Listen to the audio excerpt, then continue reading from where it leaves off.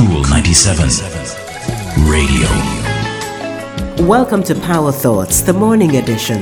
It's brought to you by BPM Financial Limited, taking you higher.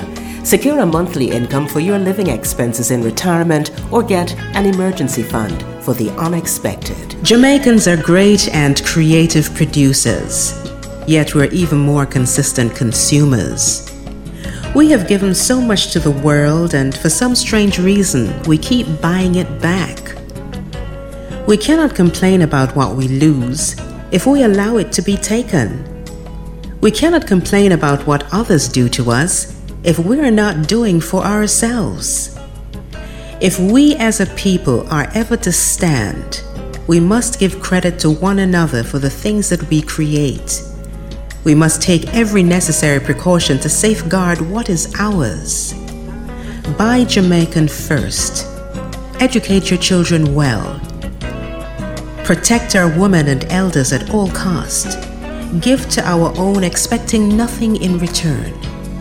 And above all, do not allow the love of money to supersede our pride for our people. That's today's Power Thought, adapted from words written by Dr. Iyanla Vanzant.